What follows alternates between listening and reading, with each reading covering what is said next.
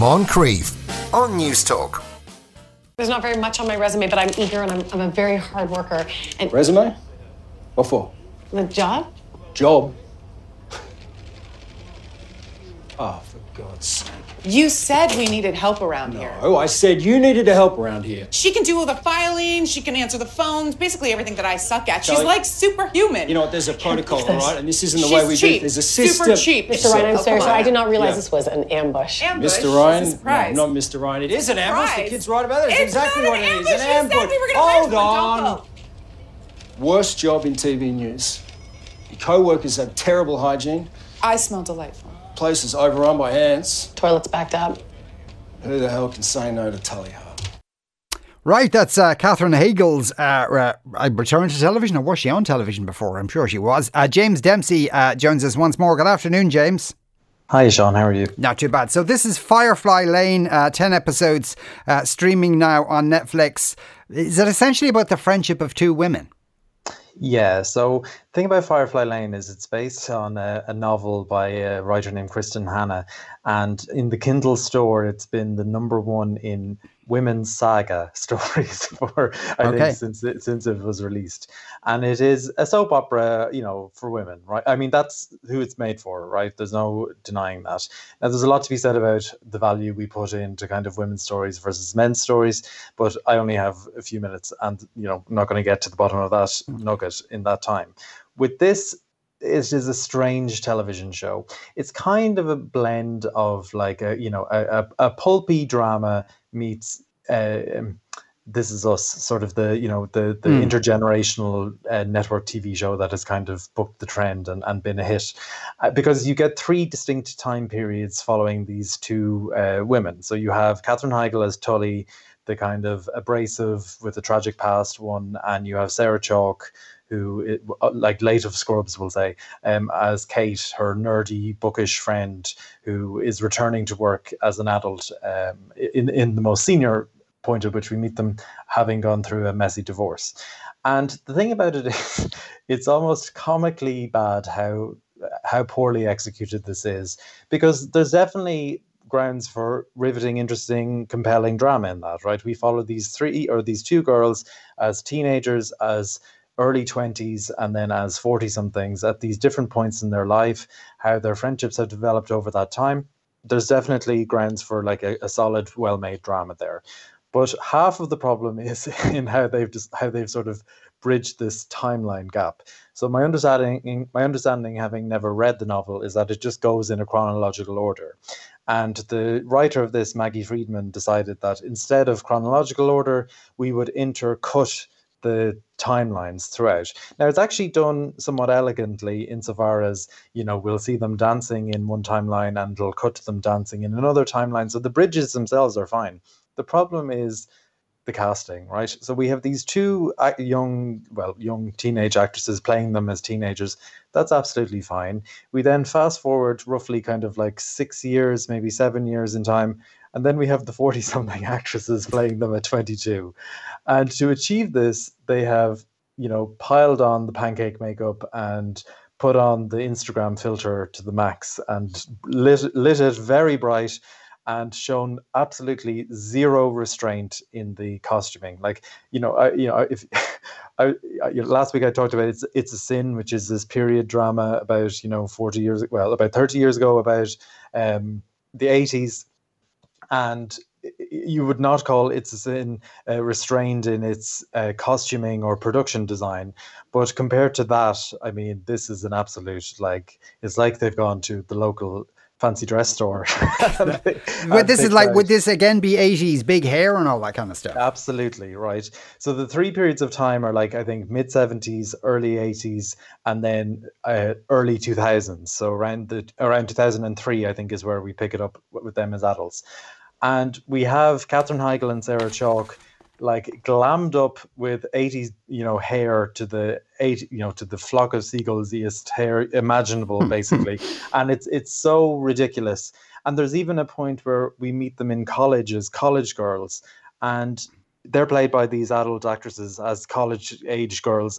despite the fact that their teenage versions are only like 6 years, younger than this at the point at which we're introduced to them, it really is at times laughably silly.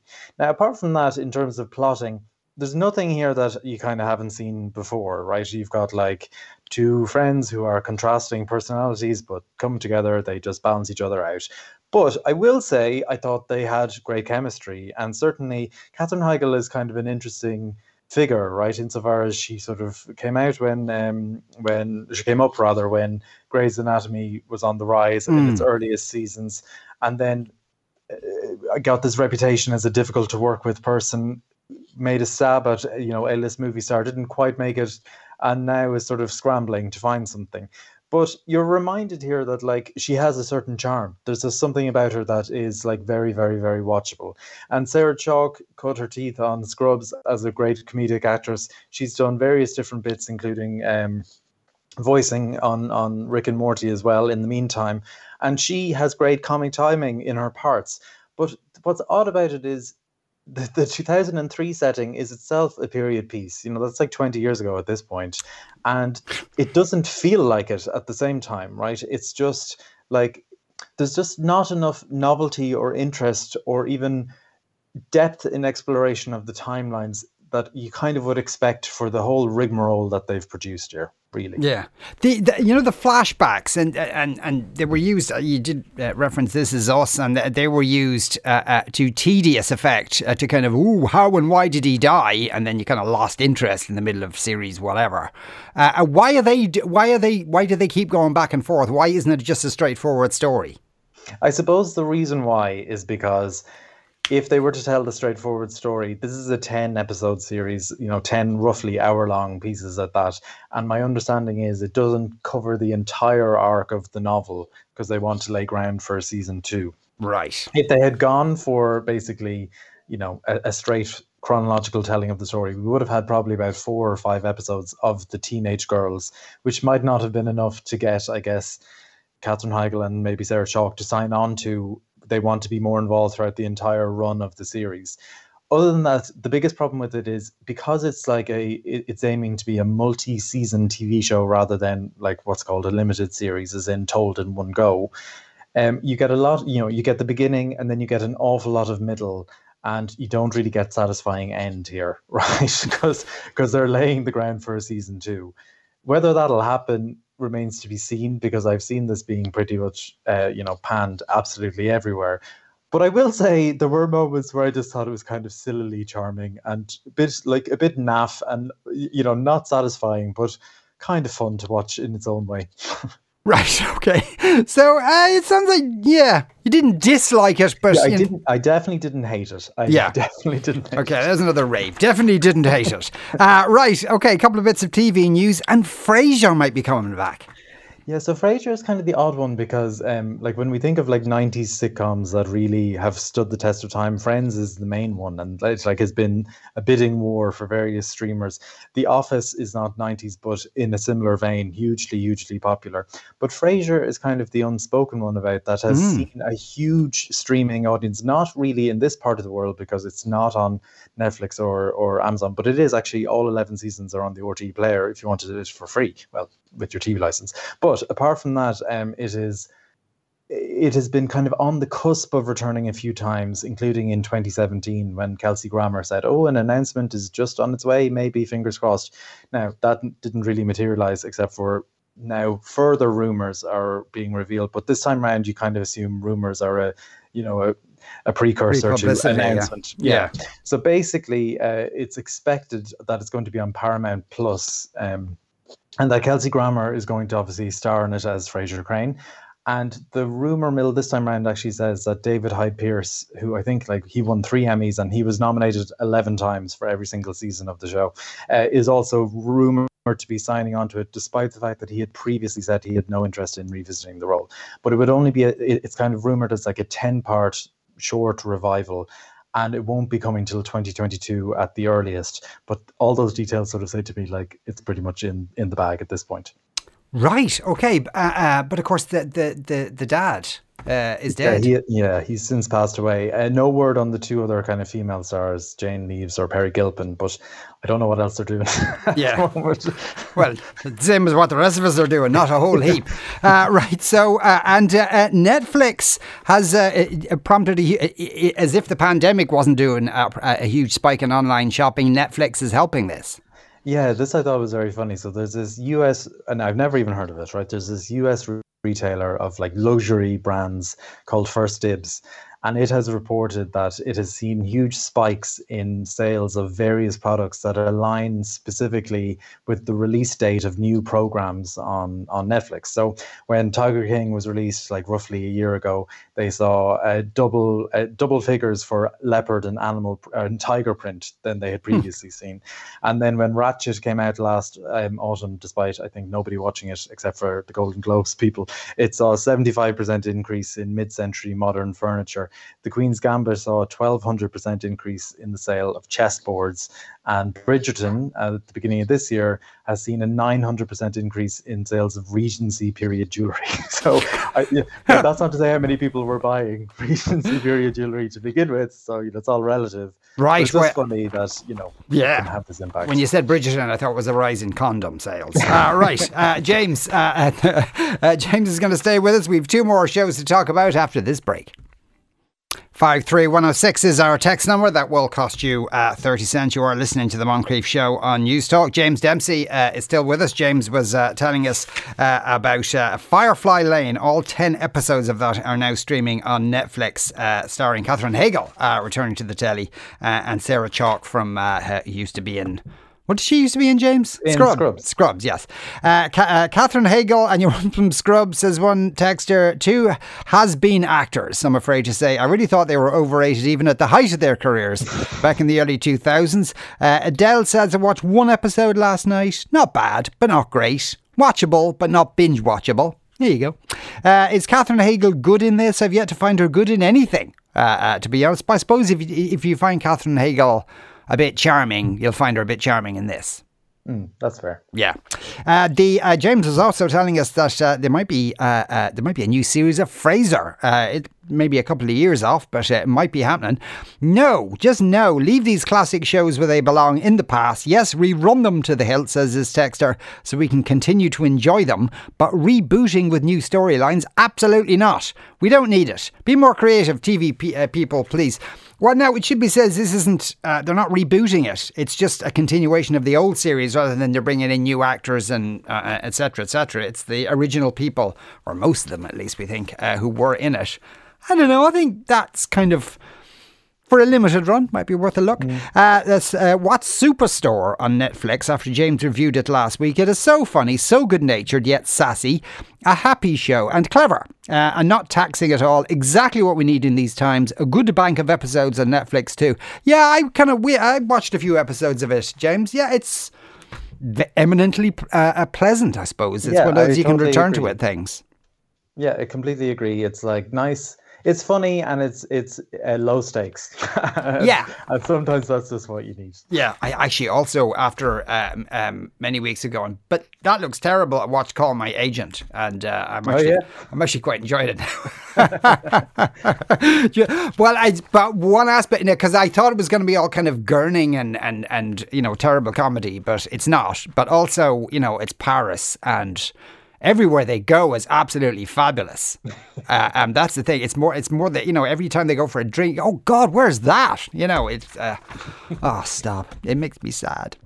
Did James watch Lupin? Oh my days. It wasn't even ironically bad. Just so many plot holes. Did you watch it, James? So I haven't got to it yet, but it's funny that that listener didn't like it, because it has been a massive, massive hit for Netflix. It has even eclipsed The Queen's Gambit in terms of global success. Wow. It has been a huge, huge global hit, and certainly the biggest French drama on Netflix by any stretch of the imagination. Does the arrival of Disney Plus Star mean we need to pay more for Disney? Does James know? So I think it's included in the package, but I honestly do not know. Ah, right, okay, yeah. Is the answer to that. Because it kind of I sounded like they're going to charge you more for something. Right, we'll move on to our second show of the day. It is The Great Escapists. All 6 episodes now streaming on Amazon Video Prime. Here's a clip. Check out my ride! You did it, Richard! did. Built a car! I did? Richard, this is incredible! Oh man, it feels so good to be in a car again. I got wheels! It's adorable! Yeah, brilliant. Oh my god! It's good, isn't it? This is so cool! Yep. Is that the fin for the downforce? And these are to break up the wind-tip vortices, which you would get rolling over the edge without these, thus making more effect of the downforce. Found an old surfboard for the nose cone. I love it! Yeah. I am actually impressed, but I don't think this is gonna work. The steering's gonna be all over the place. The gearing's completely wrong. It's not gonna pull the things we need, especially through the sand. It's got side pipes. You're going to criticise a machine with side pipes. Cracking dialogue there. That's The Great Escapists on now available on Amazon Video Prime. What is it? It's a strange hybrid kind of a thing. It is so strange. I have to admit, I knew absolutely nothing about it, and I just saw something new and was like, perfect, stick that on. And it is such an odd, strange TV show because, like, based even on that kind of clip, you would assume it's this popular science-y kind of show, right? Where Richard Hammond of the Grand Tour and the American man is Tony Bellucci, who is he's a former presenter on Mythbusters, but he has like a long history of working in special effects and various things, where they kind of do something, right, in a popular science way. But it's actually a scripted kind of drama, well, comedy, obviously, a sitcom attempt at the same time. And if anything, considerably more weight is given to the scripted comedy larks than the scientific engineering part, right? So the kind of conceit of the show is that Hammond and Bellucci, playing versions of themselves, have been washed up on a desert island after a failed fishing trip in the Pacific after being at, I think, the San Diego Comic-Con. And they're washed up on this beach, and various other bits of equipment have washed up on the beach with them as well. So they cobble together various means through which to get themselves off the island or rescued. And fine, like, actually, in theory, I'm actually selling it better than it sells itself, which I kind of wanted, because it is such a strange product in the end. The execution is bizarre because, like, take, for example, that clip where we heard there. They, in the plot in the show, they need to pull this heavy thing along the beach. So they each decide to make a car or, some kind of vehicle that will pull the thing. And basically, then we just arrive with the cars made. At no point do we see them like looking at different bits of tools or equipment that they have to hand and figuring out, how might I piece this together? What engineering concepts could I pull in order to get this to work? Instead, obviously, some massive crew of tradespersons, on set have been cobbling this together while they've been finishing the script. And then they arrive and they have this race on the beach. And it is, don't get me wrong, it's like it is in the kind of Top Gear vein, Grand Tour vein, madcap, silly, grown men being children, right? But the entire concept of the show makes absolutely no sense. Now, the other thing about it is you might think, right, Richard Hammond as an actor versus Richard Hammond as a kind of TV personality is a slightly different role.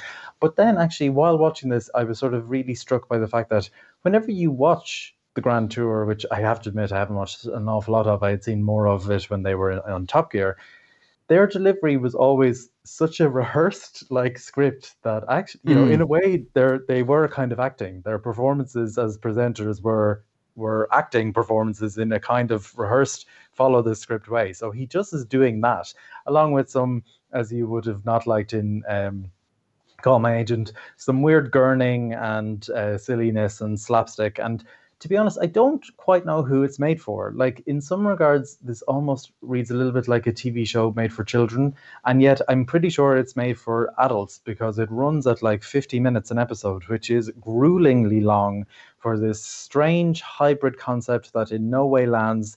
And it's almost like I'm actually driving people to watch the first episode just to see how bafflingly strange it is. Yeah. Yeah, it is a kind of an odd mixture of things. It's almost like they had the two people and then thought, what'll we do with them? Yes, but the problem is, the scientific part is so incidental, and yet that's kind of what the whole concept of the show is, right? It's kind of going, it's kind of like a Bear Grylls meets Scrap Heap Challenge kind of thing. Yeah. And yet we don't really learn anything, or the engineering side or the mechanical side or any building side is sort of pushed aside to scripted humor instead. And are they maintaining this pretense that they're stuck on this island and they're trying to get off it all the time? Is that like a genuine story arc, or is there tongue in their cheek a bit? So it's actually right, a few weeks ago I would have reviewed the Wilds, which is a drama on Netflix about teenage girls who are marooned on an island, and in that they have this bit where they're after getting off the island and they're being interviewed by like a policeman or someone, we're not quite sure who it is, and it's the same device in this. They're being released, or they're being interviewed by two police officers or two inspectors of some kind after having gotten off the island and explaining all the ways they're after doing it. But even that takes away from the like engineering or scientific part of it. It is just so strange, honestly. Right, okay. So strange, you almost want to have a look at it just to see. Right, our third show is Resident Alien. It starts tonight at 9 p.m. on Sky One. Here's a clip.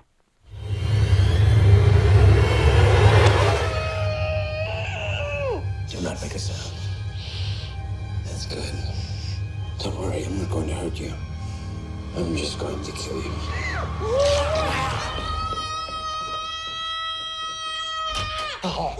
Max? Hey, what's going on? There's an alien under the bed! Let's go, sweetie. Come on, buddy, no more stories, okay? It's not a story! Max, I can't do it, okay? Can't have another night with no sleep. Let's go. No! Max, you can sleep with us. Do you want to die? We're not going to die, Max. This is a comedy, though, isn't it, James? Yeah, I mean, I think it's a comedic drama, right? Right. But what I want to say going off on this is I actually like a lot of it, and I think it has real promise to grow. And I particularly like Alan Tudyk, who plays Harry, who is this alien who has crash landed to Earth. It's based on a comic book of a similar story, and it's about this alien who crash lands in this sleepy mountain town. And he needs to find, like, he's been charged with a mission to basically destroy all life on Earth, and he's lost the equipment that he needs to do that. So while he's looking for the equipment, he is moonlighting as the town's local doctor, because the doctor was killed in a mystery that is going to take place over the entire season. And where it is at an absolute triumph is any scene with Alan Tudyk. So Alan Tudyk is probably best known for his role in Serenity, the very short-lived Joss Whedon alien, space western, which is I think on actually Amazon, and if you've never seen it, it is well worth checking out. It's really, really good. And since then, he has mostly been known for voice acting for various cartoons and things. Although he did create his own web series that was Emmy nominated for a few years, which was about a sort of failed sci-fi actor on the convention circuit called Con Man, which I think was very well received. And he is kind of finally getting this big, leading man role, and it is long overdue because any scene with him in it is fantastic. He is incredibly funny. He's a brilliant physical comedian and particularly like voice comedian with impeccable comic timing. There have been like moments where I've been watching it and just laughing out loud at the kind of silliness of the character. Where it sort of loses its run is because you have him as this absolutely central figure of the whole show who is fantastic. The bits that don't have him in it are kind of a bit, can we just rush these along and get back to the alien doing his kind of silliness? Because that is absolutely a triumph, but the rest of the scenes involving the townspeople in various mishaps don't really land for me and are kind of just a bit drab. However, what I was most pleasantly surprised about is you've got this kind of, like, I thought this was going to be this really kind of like saccharine, sweet, syrupy, Firefly Lane almost type TV show. And it's not. It has this surprisingly like dark and morbid current running through it. And particularly the clip we heard there is the son of the local mayor. The son is the only person in the entire town who can see Harry as his alien form. And he goes off on all these fantasy tangents about how he's going to kill this child, and it is at times quite dark, but honestly very, very funny. So I think it has great promise, and I sort of hope it continues its upward trajectory in all of it I've seen so far. Okay, well, that sounds very promising. I actually did look up there about Disney's Plus Star, and if you already have a subscription to Disney, they won't charge you anymore. You just get it automatically, though maybe later on in the year they might jack up the price a little bit. The 3 shows we were talking about today were Firefly Lane, all 10 episodes are now on Netflix, The Great Escapists, all 6 episodes streaming now on Amazon Video Prime, and Resident Alien, that starts tonight at 9 p.m. on Sky One. James Dempsey, thanks a million once again. You are listening to The Moncrief Show on News Talk. We're going to take a break. After that, the man who destroyed every possession he had. Moncrief on News Talk.